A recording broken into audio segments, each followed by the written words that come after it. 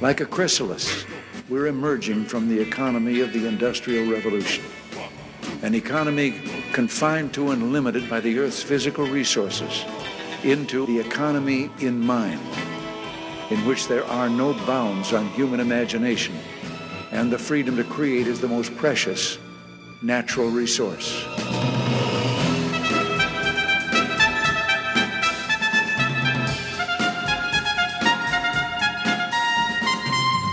Welcome to the Soul of Enterprise Business and the Knowledge Economy, sponsored by SAGE, transforming the way people think and work so their organizations can thrive. I'm Ron Baker, along with my good friend and VeraSage Institute colleague, Ed Kless. On today's show, folks, we're honored. We have our third interview with Dr. Jules Goddard. He is the co-author of the book Mavericks, which we'll be talking about today. So, Ed, how's it going? Ron, if I were any better, it would be illegal, I think. That's really... Well, I know this will be a very fast hour. It always is with Dr. Goddard, but let me read his bio in real quick. And since he's been on, this is his third appearance. I won't spend a lot of time on this, but Dr. Jules Goddard has spent most of his career at London Business School. He is currently on the faculty of the European Center for Executive Development in France. He is a member of the Council of the Royal Institute of Philosophy. So I think that begs a question right there. He's been with us previously. The first time was back in January of 2015. I can't believe it was 7 years ago. Episode number 27, where we discussed his wonderful book, Uncommon Sense and Common Nonsense. And then he was back with us, episode number 315 in November of 2020. Welcome back to the Soul of Enterprise, Dr. Jules Goddard. Thank you, Ron. It's good to be back. And hello, Ed.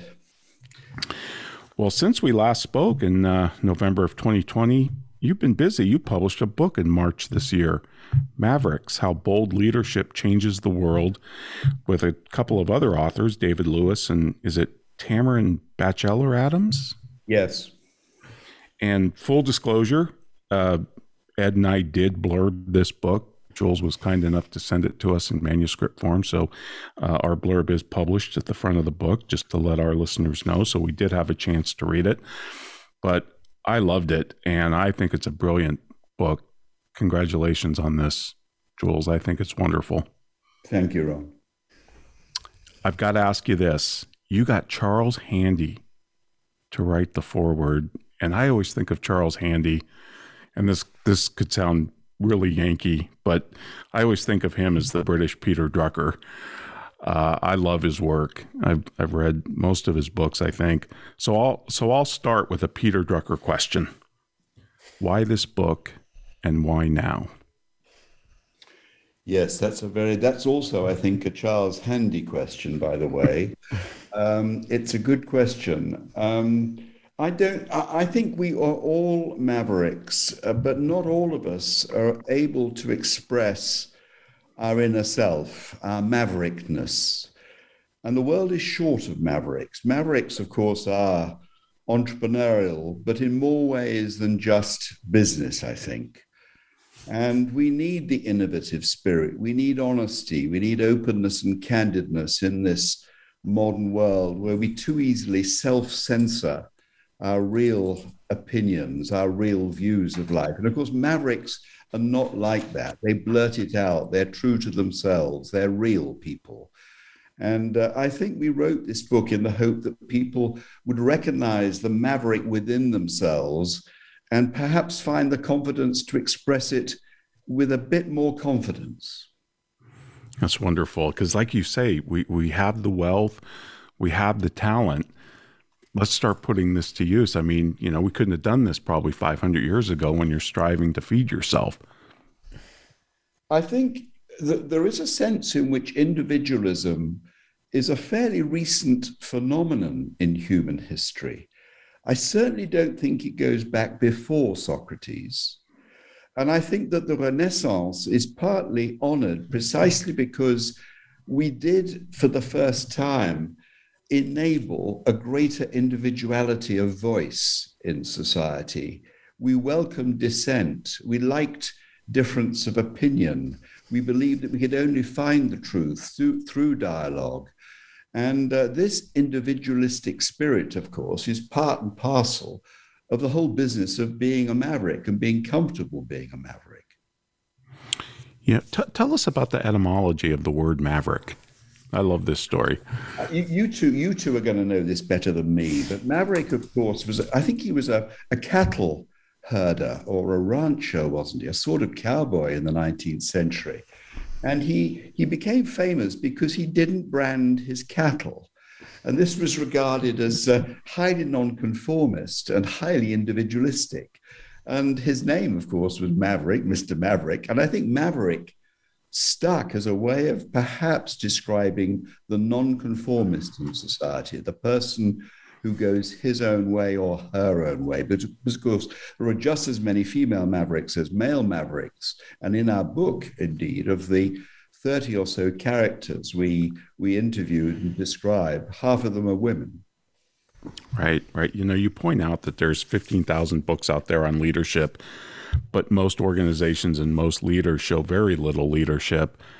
I know the world needs more maverick leaders, like you say, but do you think that they can be common? You think there can be a lot more of them? Well, I hope so. I think civilization depends upon it. We are very, very reliant upon a rather few voices in society. Most of us choose to conform, not to speak up, to go along either with the fashion or with custom. But civilization advances because a small phalanx of individuals decide perhaps that there are improvements to be made, or at least some experiments to be run, because I do think mavericks are natural experimentalists. And I'm confident that we will have more mavericks. Right now, we're moving through a slightly anti-maverick phase, I think. Self-censorship, cancel culture, the fear of speaking up. Let me just tell a very short story that really alarmed me.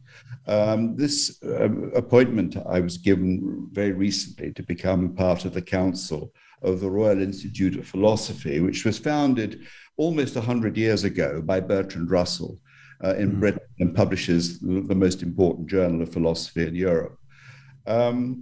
This is a society that's about to celebrate its 100th anniversary. And we've been broken up into small groups. I'm in a group of about 6 philosophers. I'm the only one who's not a proper philosopher. They're all proper professors of philosophy. And one of the questions I said to celebrate the 100th year anniversary is, can we bring philosophy back into the public square? I think philosophy has become, and perhaps business schools as well, a bit too academic, a bit too professionalized. And philosophy definitely belongs in the public square, part of the public conversation. And the other 4 or 5 philosophers in my group, as one, said to me, Jules, do you seriously expect us to tell the truth in the public square? Some of us would lose our jobs if we were to say what we truly believe. Now, that worried me. And I think it goes back to your question, how confident can we be that the maverick voice will be heard? Because if they're right, and they're right, I think, about Britain, and they may well be right about the States as well, because we're not that far apart in terms of fear of speaking up. If that's true, then it's the reverse is happening. We're losing mavericks rather than gaining mavericks. Wow. And we talk a lot about this, about cancel culture and self-censorship. And wasn't it Orwell who said the real persecution that you need to worry about is not from the state, it's from censoring yourself, being afraid to speak up. Absolutely, Ron. Are maverick leaders born? Where are they made? I think they're educated. Yes, I think they're made. I think that, we typically contrast nature and nurture as the elements that form us. But of course, the third element is choice. It's deciding whom we want to be and the person we want to show up as. If we were to rely purely on upbringing and genes, we would not give ourselves the agency that we've been given, so to speak, by nature, to express ourselves voluntarily in the way that we would like.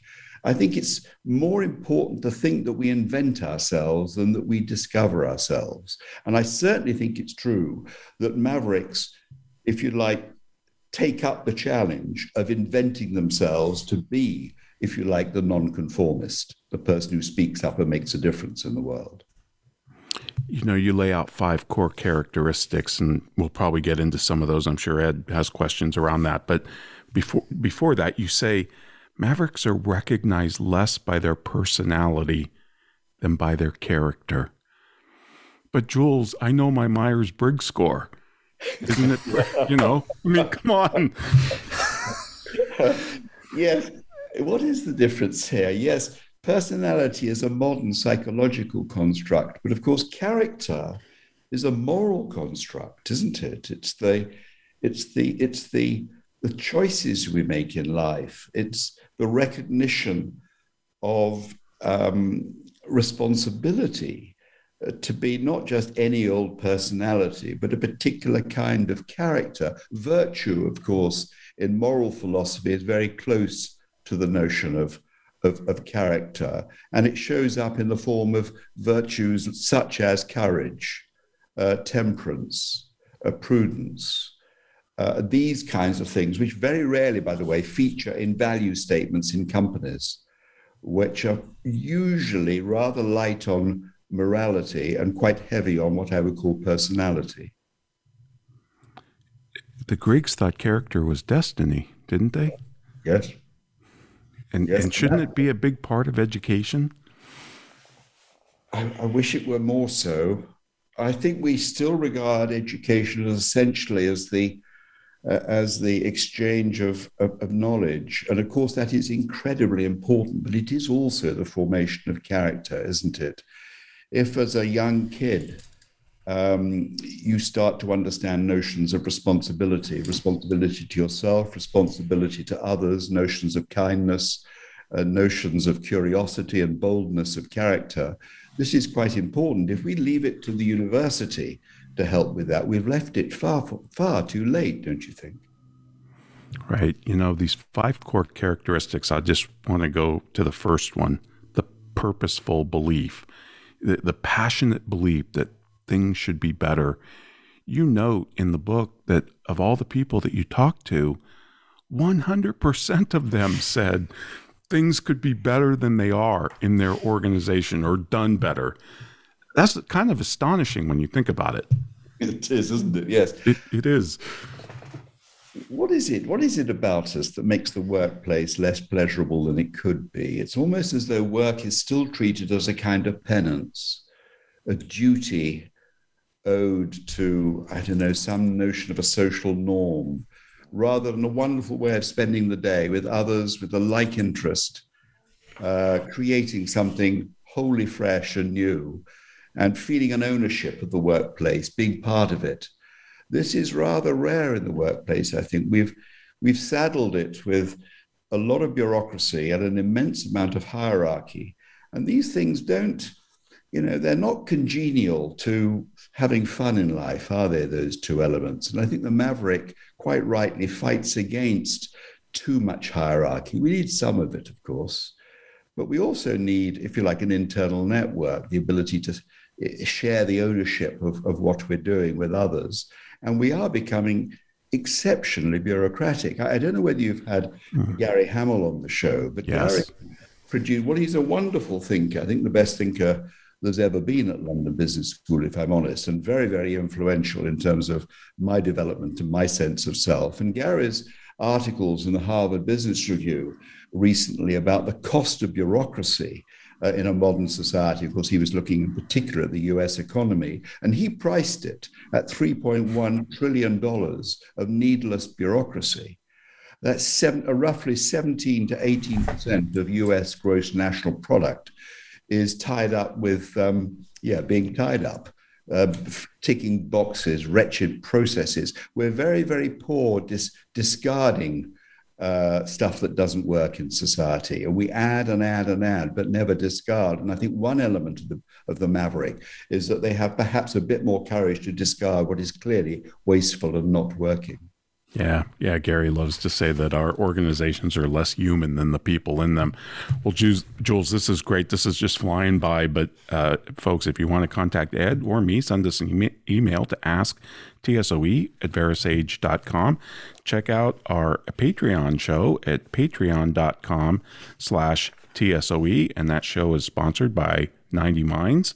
More minds are better than one. Check them out at 90minds.com. And now, a word from our sponsors.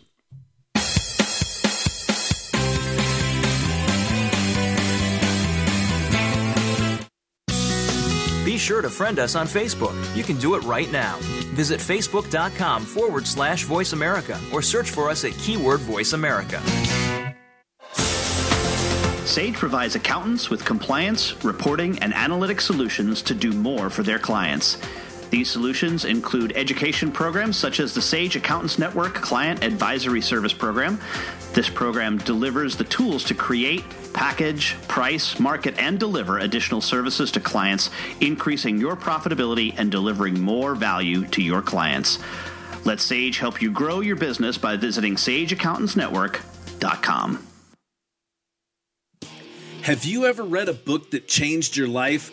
I sure have. Have you ever listened to an advertisement for a book so many times that you question the existence of God? Me too. Hello, I'm Greg Kite. I recorded the advertisement for Ron and Ed's book, The Soul of Enterprise Dialogues on blah, blah, blah, whatever. And 4 years later, we're all tired of it, especially me. But thankfully, there's a solution. For just $10 a month, you never have to hear my voice again. For a commercial-free version of The Soul of Enterprise, go to patreon.com/TSOE and subscribe now.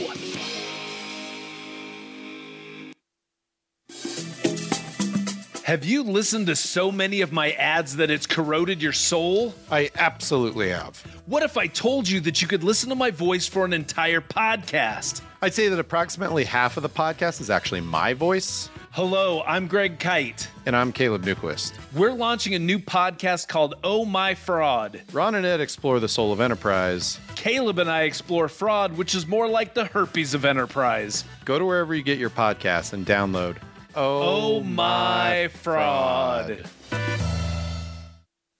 We don't follow, we lead. Join us, the Voice America Influencers Channel.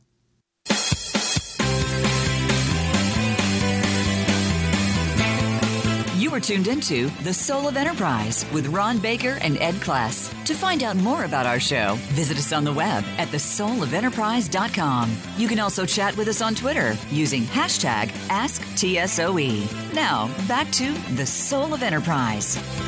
And we are back with Dr. Jules Goddard, one of the authors of the book Mavericks. And Jules, you were talking with Ron about the word maverick. Yes, as a transplanted Texan, we embrace the inner Texanness of Maverick. He was one of the signers of the Texas Declaration of Independence. Going back, so that's my kids are learning a lot about Texas history as well, and which leads me to this story before we get into your book. And as you and Ron were talking, this popped into my mind. One of my admonitions on a fairly regular basis to both my kids as they walk out the door, and one is a sophomore in high school and the other is in 7th grade, is ask good questions today. Ask good questions today. And my daughter this morning said something that cut me to the quick, and I haven't been able to talk about this much with her because she was immediately to school. But this is what she said: 7th grade, and we're in a exemplary school system here in North Texas. Dad, they don't like it when you ask questions. React to that, Jules. I'm not sure what to do. Already, it's 7th grade. My youngest boy, who was at the University of Bath reading politics, in his 2nd year, in a small tutorial, he said to his young tutor, young professor, can I embroider the thought we're having now? Can I just take it one step further? And the tutor said to him, Zane, let's walk before we can run. Now, if someone at Oxford has told me that when I was a student at university, everyone would have been horrified. You encourage thought, you encourage the question asking. To ask a good question is a feat of the imagination. I also like the notion, I saw the other day a question to somebody, to what question is your life the answer? We are problem-seeking, problem-solving, but also in some sense problem-seeking creatures. I think it was Karl Popper who said, all life is problem-solving. But to solve a problem, you first have to specify the problem, to specify the question that's worth answering. It's more difficult to ask a good question than to come up with the answer to it, isn't it? Most definitely, and it's one of the things that I think I've tried to get better at. I've even sought out, best questions. We've had author Warren Berger, who's author of a great book called A More Beautiful Question, and he calls himself a questionologist. So love talking about that. But back to the education, I think one of the things that's missing, and this is obviously from, I think, primary all the way through, and it's on both sides of the pond here, is this notion that education comes from the same root word that we get extrude from. In other words, it's not about stuffing stuff into students. It's about extracting it out. And I think if people have lost that, in business too, we don't think how is it that we extract the gifts that people bring to as individuals, as humans, to their job. And we're like, no, just you do your job. And that's an admonition. Do your job. Exactly. I think I'm trying to remember it's a US company that Gary writes about a lot, a chemical business. Oh, never mind, I can't remember it. But the art there was to find those you most want to work with. Don't appoint someone to a job. Work with those whom you love working with, who bring out the best in you, who do extrude, where it enable you to, so to speak, draw out the skills and interests within. Because in that setting, we're useful to the world. But in a setting where we know we have no power to choose, so to speak, the work we do within the enterprise, it's very, very difficult either to find the energy or the inspiration or to make a difference. So you can't appoint a leader, can you? A leader is found by others who want to work with them and for them. Emergent, yeah. Emergent. Yeah. Well, let's get back to the book, because I could go sideways on you and we wouldn't talk directly about the book the whole time, and we want to make sure that our listeners hear about it. So you talk with Ron about the first characteristic, which is this notion of the belief, which almost everyone holds the same, that yes, things can improve. The next one is resourcefulness, followed by nonconformity, experimental, and then undeterred. And it's along these lines where your survey begins to diverge. Everyone, yes, agrees that there's a belief that we got to make things better. And then the lines of the survey start to separate. Before we get there to that separation, what came first? The conversation about these characteristics, and calling it a maverick, or did maverick come first and then you put these questions in place? The maverick came first and then the questions in place. I think someone like Charles Handy, who was the great maverick in London Business School, is someone I've always wanted to write about in some sense. So there were figures whom we admired as mavericks and always felt that they do not get the due recognition they require, either in business schools or in business. And therefore, how, with those individuals that we knew and who influenced us, how can we find not the famous mavericks in the world? We all know the famous mavericks. We wanted to write about, so to speak, ordinary people like us who were able to be distinctive, nonconformist, resourceful, and experimental. In other words, who brought courage into the work that they did. So in a sense, it was the maverick came first, and then, so to speak, we unearthed the 5 attributes that we believe typically belong, certainly to the mavericks we admired most. And so we said, and those of you who purchased the book, you'll see this early on in the chapters. It's all set up with a set of graphics that I think really spell it out. So everybody agrees that yes, we need to change. And then the very next characteristic, which is resourcefulness, huge disbursement. It's incredibly large. I mean, the rest of them kind of build on it, but talk about why this resourcefulness is such a big differentiator from those who all believe we got to fix a problem, and then those who connect people and ideas and assets. Well, my notion of resource, I think David would share this perspective. My notion of resourceful is someone who wants to work with others, but of a different mindset. In other words, mavericks attract other mavericks. They like the notion of a network of highly distinctive individual identities, so that you're in a mix of thoughts and ideas, if you like, question asking and question answering mindsets. So it's not a hierarchy, it's a network, and it's a network that extends to people quite unlike yourself. So by resourceful, what I mean is tapping in to other minds who see the world differently.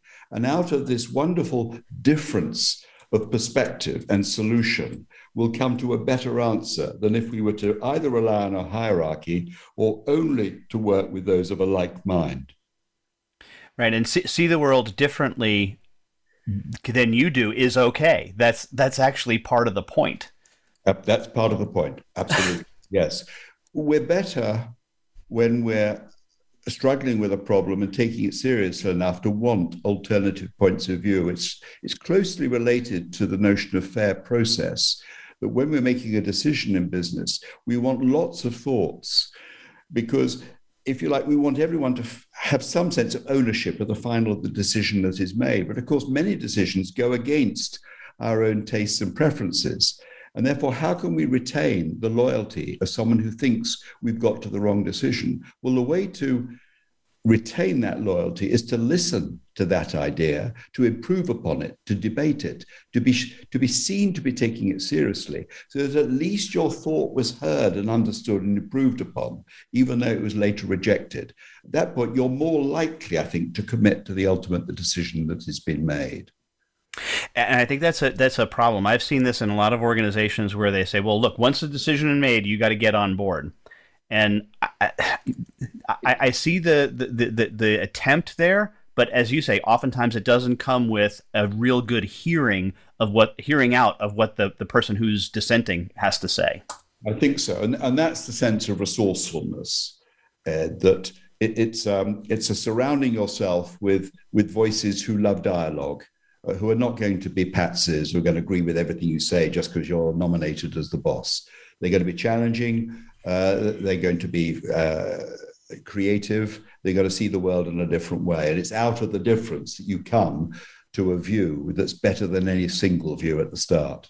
Yeah, and I think that's possibly what's so dangerous about a lot of the conformity around things like ESG. We'll ask you about that stuff later, perhaps. But we're already against our second break. Want to remind you can contact Ron or me by sending an email to asktsoe@verisage.com. Of course, the website is thesoulofenterprise.com, where you can see show notes as well as previews to upcoming shows. You can listen to all of our 380-some previous episodes, including those with Dr. Jules Goddard, that are on there. But right now, a word from our sponsor.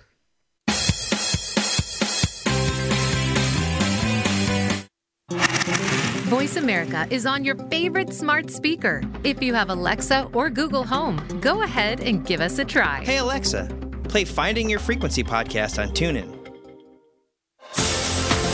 Sage provides accountants with compliance, reporting, and analytic solutions to do more for their clients. These solutions include education programs such as the Sage Accountants Network Client Advisory Service Program. This program delivers the tools to create, package, price, market, and deliver additional services to clients, increasing your profitability and delivering more value to your clients. Let Sage help you grow your business by visiting sageaccountantsnetwork.com. Have you ever listened to an online radio show that changed your life? I'm required to say that I have. Have you ever stopped listening to an online radio show because the commercials were mind-numbingly repetitive? Of course you haven't, because you're here right now. Look, you don't have to listen to me anymore. There's a commercial-free version of this show, and it only costs $10 a month. And for $15 a month, you get no commercials plus bonus content. Go to patreon.com/TSOE, subscribe now, and be free. You're worth it. This is the Voice America Influencers Channel. Be inspired.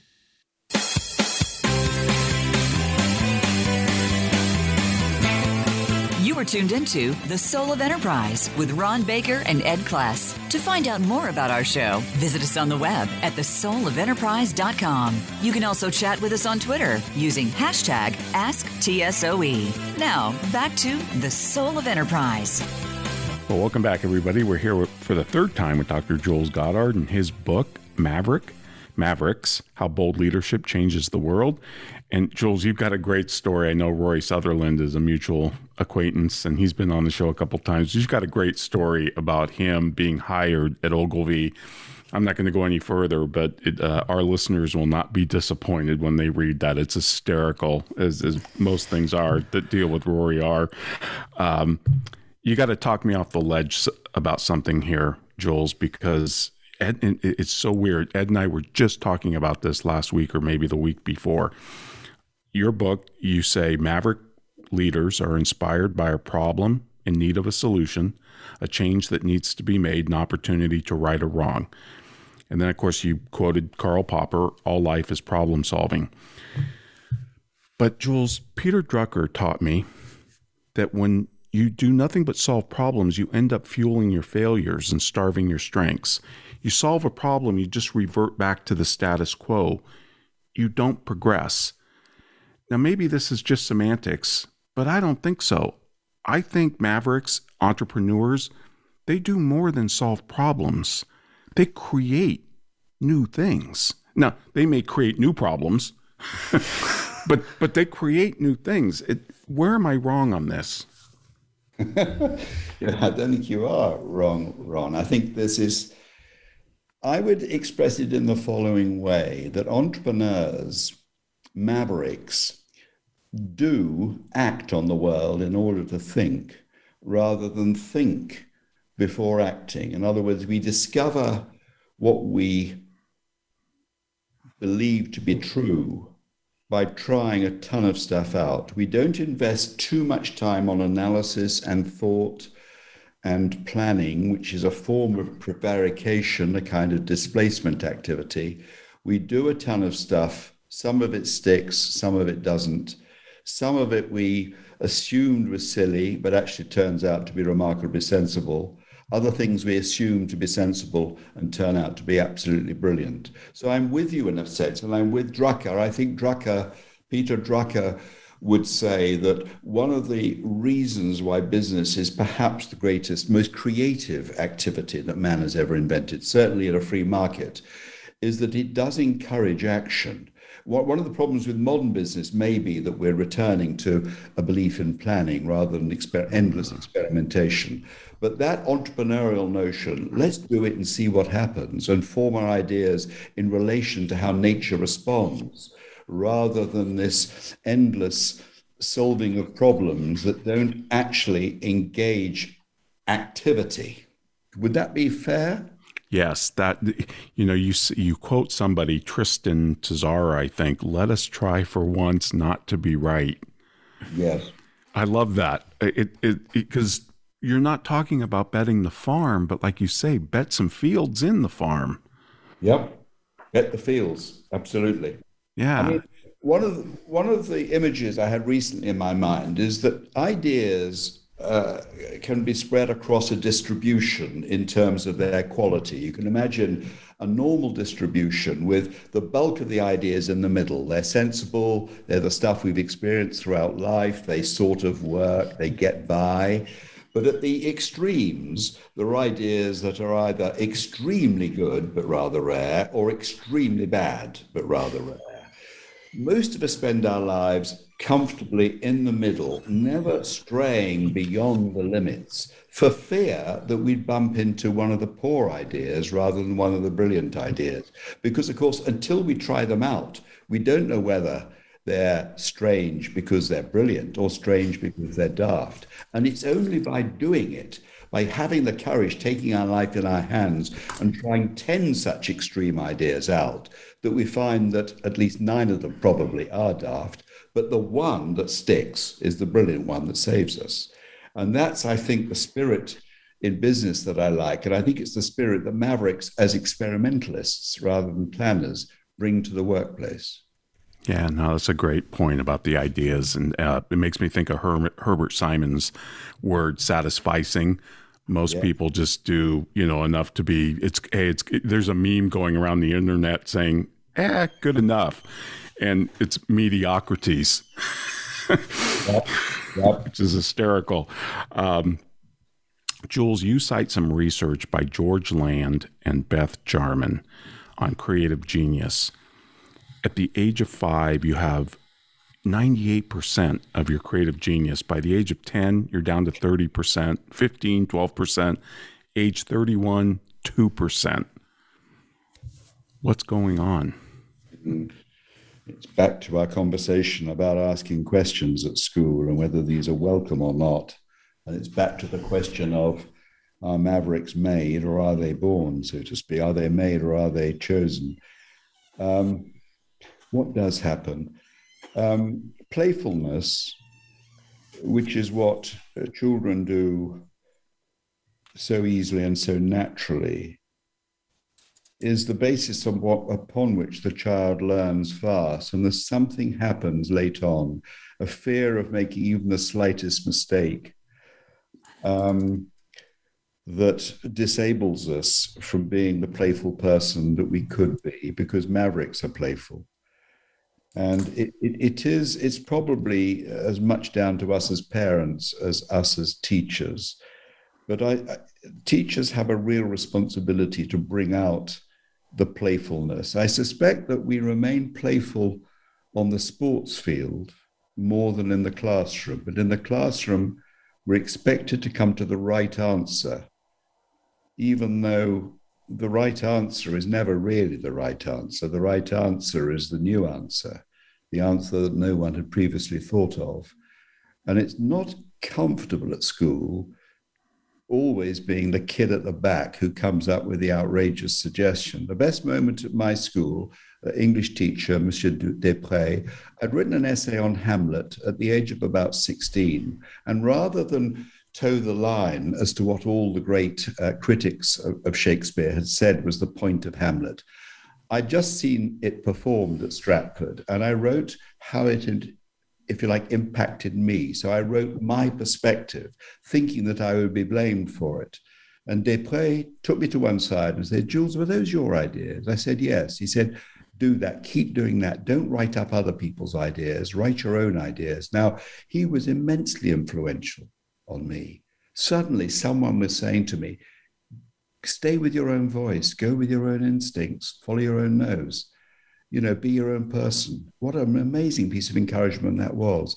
But my suspicion is that most of us as teachers, I hope I'm not like that as a teacher, most of us as teachers want the right answer. The answer that will pass the examination. Right. And of course, you get in the corporate world, and like you say, throughout the book, efficiency, productivity, not be wrong, all of those things come to the forefront. And yeah, it makes you less playful, creative, imaginative.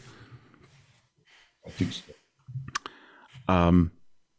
You got to help me with my cognitive dissonance on this, Jules, because I want to believe that everybody's got a chance to be a maverick leader. Everybody should have a go.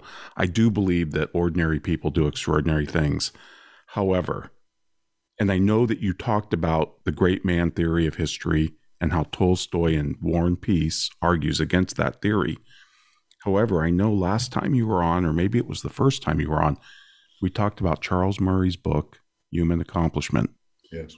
Where he documents 4,002 people whose shoulders we stand on as civilization for all the great inventions. And even if he's wrong by a factor of 1,000, that's still a tiny sliver of all the people that have ever been around. What am I missing? Or am I just going to have to live with this contradiction? You speak, I would say, as someone like the 4,000. Both of you do. If we only made the 4,000 8,000, we double the quality of life. We do not honor our greatest people, do we? When I lived in France, there was a little custom which I liked very much. I was part of a family business, and once a year there were 50 masons and carpenters and plumbers and electricians who worked for us. It was a little construction company. Once a year, the 55 craftsmen would hoist a little French flag up a pine tree, and at the top it had the label "Honneur au patron," praise be to the boss. We very rarely thank the 4,000, do we? The modern tendency is to believe that they're greedy, that they're exploitative, that they're lucky. We're very reluctant to say that the 4,000 put themselves out in the world and created a difference out of not necessarily just the kindness of their heart, but certainly the bravery of their soul. Unless we honor the great, I'm thinking of America at the end of the 18th century, the Ben Franklins of this world, the Hamiltons and so on. These were men who honored perfection, and not perfection, who honored the 4,000, the spirit of freedom. Gosh, we miss that nowadays, don't we?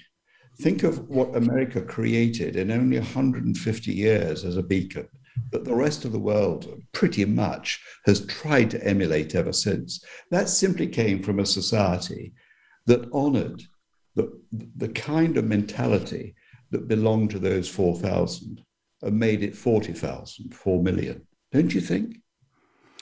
Yeah, it's just, I don't know. I don't have a good answer to it. I want to read what Tolstoy said about it. And it's not that I want to believe in the great man theory of history, but I do know it's a tiny sliver of people that really propel, but all the ordinary people do too. I mean, we've talked to Deirdre McCloskey about this, and she's more on the, no, everybody has a chance for a go.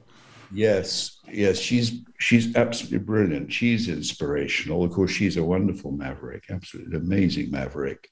But yes, of course, in the right society, you'll get your 4,000, but those 4,000 still rely upon the 4 million that bring those thoughts and ideas into reality, that make them work, that exemplify them, that crystallize them. So you're right, McCloskey is absolutely right. Of course, we need, so to speak, those of us who are never going to be part of the 4,000, but we can be supportive of the 4,000 and express the ideas of the 4,000.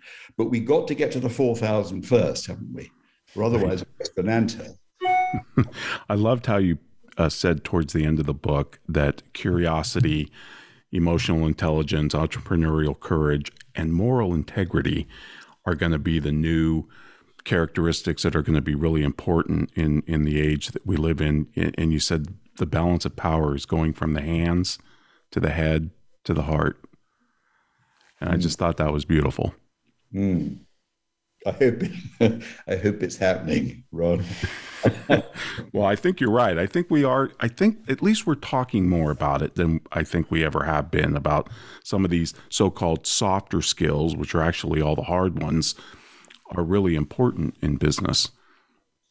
I noticed that you'd had earlier in the program a P.J. O'Rourke, who of course sadly died very recently. He is an expression of the best of humanity, don't you think? Yes, I think humor is so important, and just that way of looking at, what did Orwell say about each joke is a tiny revolution? That is so true. People like John Cleese, even Rory in his own way, is amazing with his humor. Amazing, because It's got a point. and with such humility. In Rory's case, such humility. He's a catalyst. He's one of the 4,000 that produces for all those that meet him and listen to him and work with him. He's igniting the maverick spirit, certainly within Ogilvy and certainly within the behavioral science community. He's making huge differences to the quality of our culture. Agree.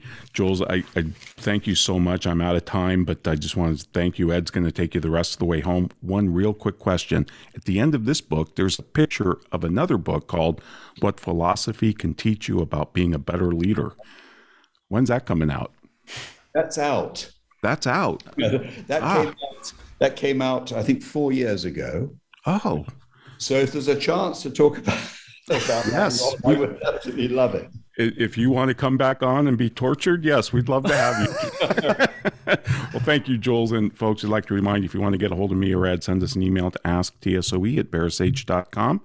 And do check out our show notes, thesoulofenterprise.com. We'll link up to all Jules' books. And now a word from our sponsor and Ed's employer, Sage.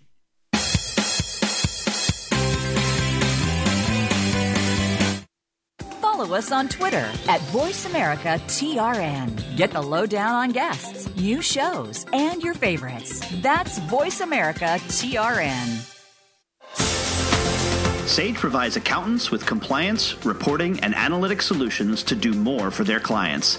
These solutions include education programs such as the Sage Accountants Network Client Advisory Service Program.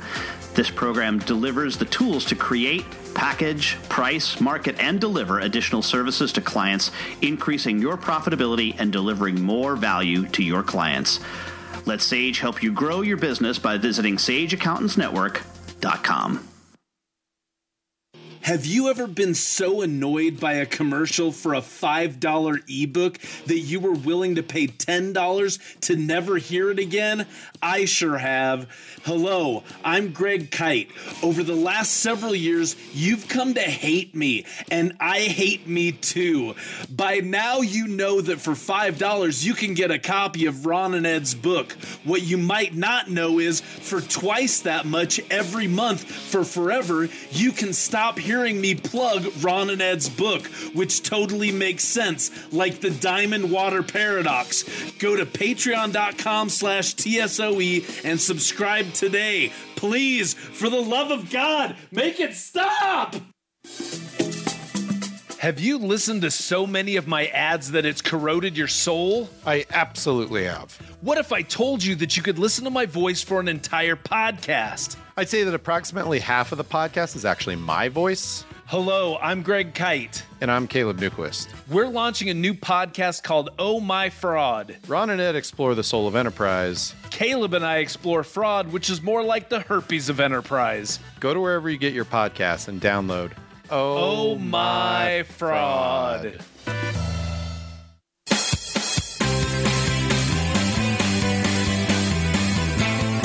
You were tuned into The Soul of Enterprise with Ron Baker and Ed Class. To find out more about our show, visit us on the web at thesoulofenterprise.com. You can also chat with us on Twitter using hashtag AskTSOE. Now, back to The Soul of Enterprise.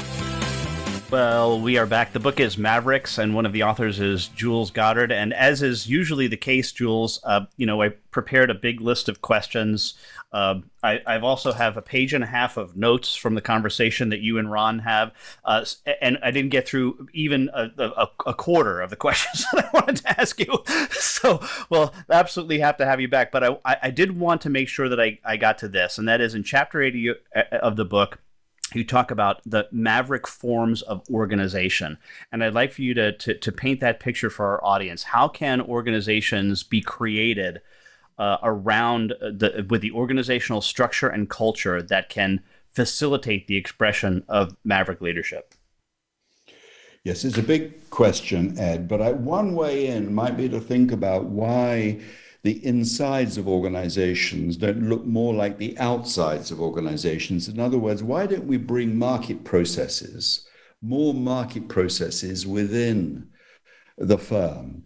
It's often when we duplicate thinking, it sounds wasteful, But of course, if you encourage independent teams to ask the right questions and come up with better answers to them, you're more likely, even though there's the cost of the duplication, the best of the idea will comfortably pay for all the ideas that are rejected in the pursuit of that idea. I think it was one of my teachers at the Wharton School many years ago, Erwin Gross, who suggested, through very carefully designed research, that in an ad agency, when you win a piece of business, put 3 independent teams on it. The best of 3 will comfortably pay for, if you like, the cost of 3. And I think that, in some sense, the organization that feels more like a marketplace, an exchange of ideas, that ideas can come from anywhere. One of my very early experiences of this was when I was working in J. Walter Thompson in London. There was a classic brand. It was a blackcurrant cordial, and it had been around for 100 years. And the senior people from the client and the senior people from the agency were together to try and find a way of rescuing this brand and put it onto a growth curve again. And as a special favor, they'd invited someone they just recruited from Cambridge, I think, a young account manager to join the meeting. And as the meeting began, this young boy said, I think there are 3 problems with this brand, and I'm going to call it the 3 S's. It's sticky. The bottle gets sticky as soon as you've poured the first glass of juice. It's too sweet, the second S, and it stains. If you spill it, it stains the tablecloth. And of course, the agency turned on this young boy and said, how dare you think you got the solution to a problem that's been around for 50 years amongst people who've worked on this brand for 25 years at least. And he was shut up and he apologized and so on and never said another word. There was this long 5-hour meeting, at the end of which the senior director of Ribena said, I think I've got the solution to this problem. I think there are 3 problems with this drink. And of course, he replicated the young boy. We very rarely in business recognize that creativity belongs to us all. At the moment, creativity is only allowed for quite a small proportion of people at rather senior levels of the business. And I think, if you like, the organizational format I'm thinking of is more market-like, more meritocratic, more open, slower, because I think it's only when we slow down that we can get to better solutions, more organic, more like an informal gathering, fewer meetings and many more conversations. Just quieten down a bit and allow the creative juices to flow. So I'm going to make a connection from an article I read this morning. My uncle sent me. This is in the Wall Street Journal this morning about, was Jesus a socialist? and I don't want to go through that, but I want to read you this line because I think this is exactly what you're talking about. This author makes a distinction between organizations and orders. He said, the early church was not socialist because it wasn't an organization, right? So this is the quote: organizations are consciously crafted to achieve the goals of their members. Orders are spontaneous and emergent, arising out of the interactions between organizations. Wonderful. And I love this idea of an order versus an organization. And I suppose the story of the church is the story of every religion is moving from the order to the organization. Right. The young enterprise is an order. Mm-hmm. But there's something in the growth of the organization that gradually turns itself into what we see as an organization. And that spontaneity is lost. And we replace the spontaneity with endless plans and processes and policies. We must not, the great line from House, Ron, there, we must not let results get in the way of our process.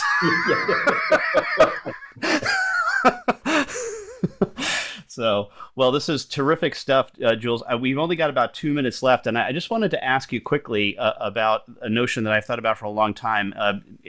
In an interview with Katie Couric, the guy who landed the plane in the Hudson, Chesley Sullenberger, talked about he said his job was to successfully crash the aircraft, And I love this notion of a successful crash. Just wondering, is this what you're talking about in business, where we need to sometimes successfully crash some of the stuff that we're doing instead of building on top of it?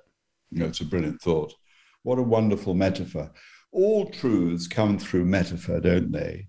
When we're most poetic and least literal, we keep bumping into amazing truths. And what a good truth that is. There are so many things in business that deserve a successful crash. If a problem's important, if we're not willing to successfully crash it, we'll never get to a true or a really good answer, will we? The first answer that comes to mind is never the right answer. If there's unanimity in a meeting, it must be wrong. There needs to be some who dissent to recognize, gosh, it might have some merit if there's some sharp disagreements about it. Right. Mark Twain's great quote about, whenever I find myself on the side of my majority, I know it's time to pause and reflect. Well, we are out of time with Dr. Jules Goddard. Thank you so much for appearing again on The Soul of Enterprise. Ron, what do we got coming up next? Next week, Ed, we have Michael, Kravchik and Blake Oliver, and we're going to talk about what's wrong with CPE. Oh, very practical. Talk about that. All right. Well, I'll see you in 167 hours then, Ron. All right.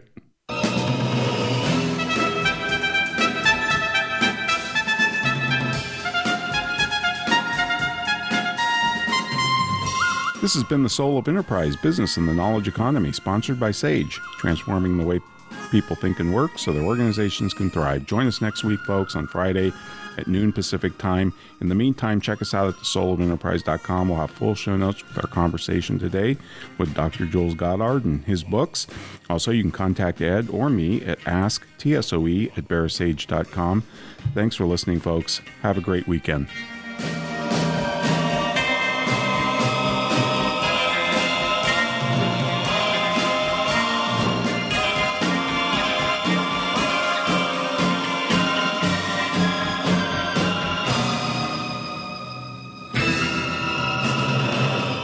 Find out what's happening on the Voice America Talk Radio Network. Find out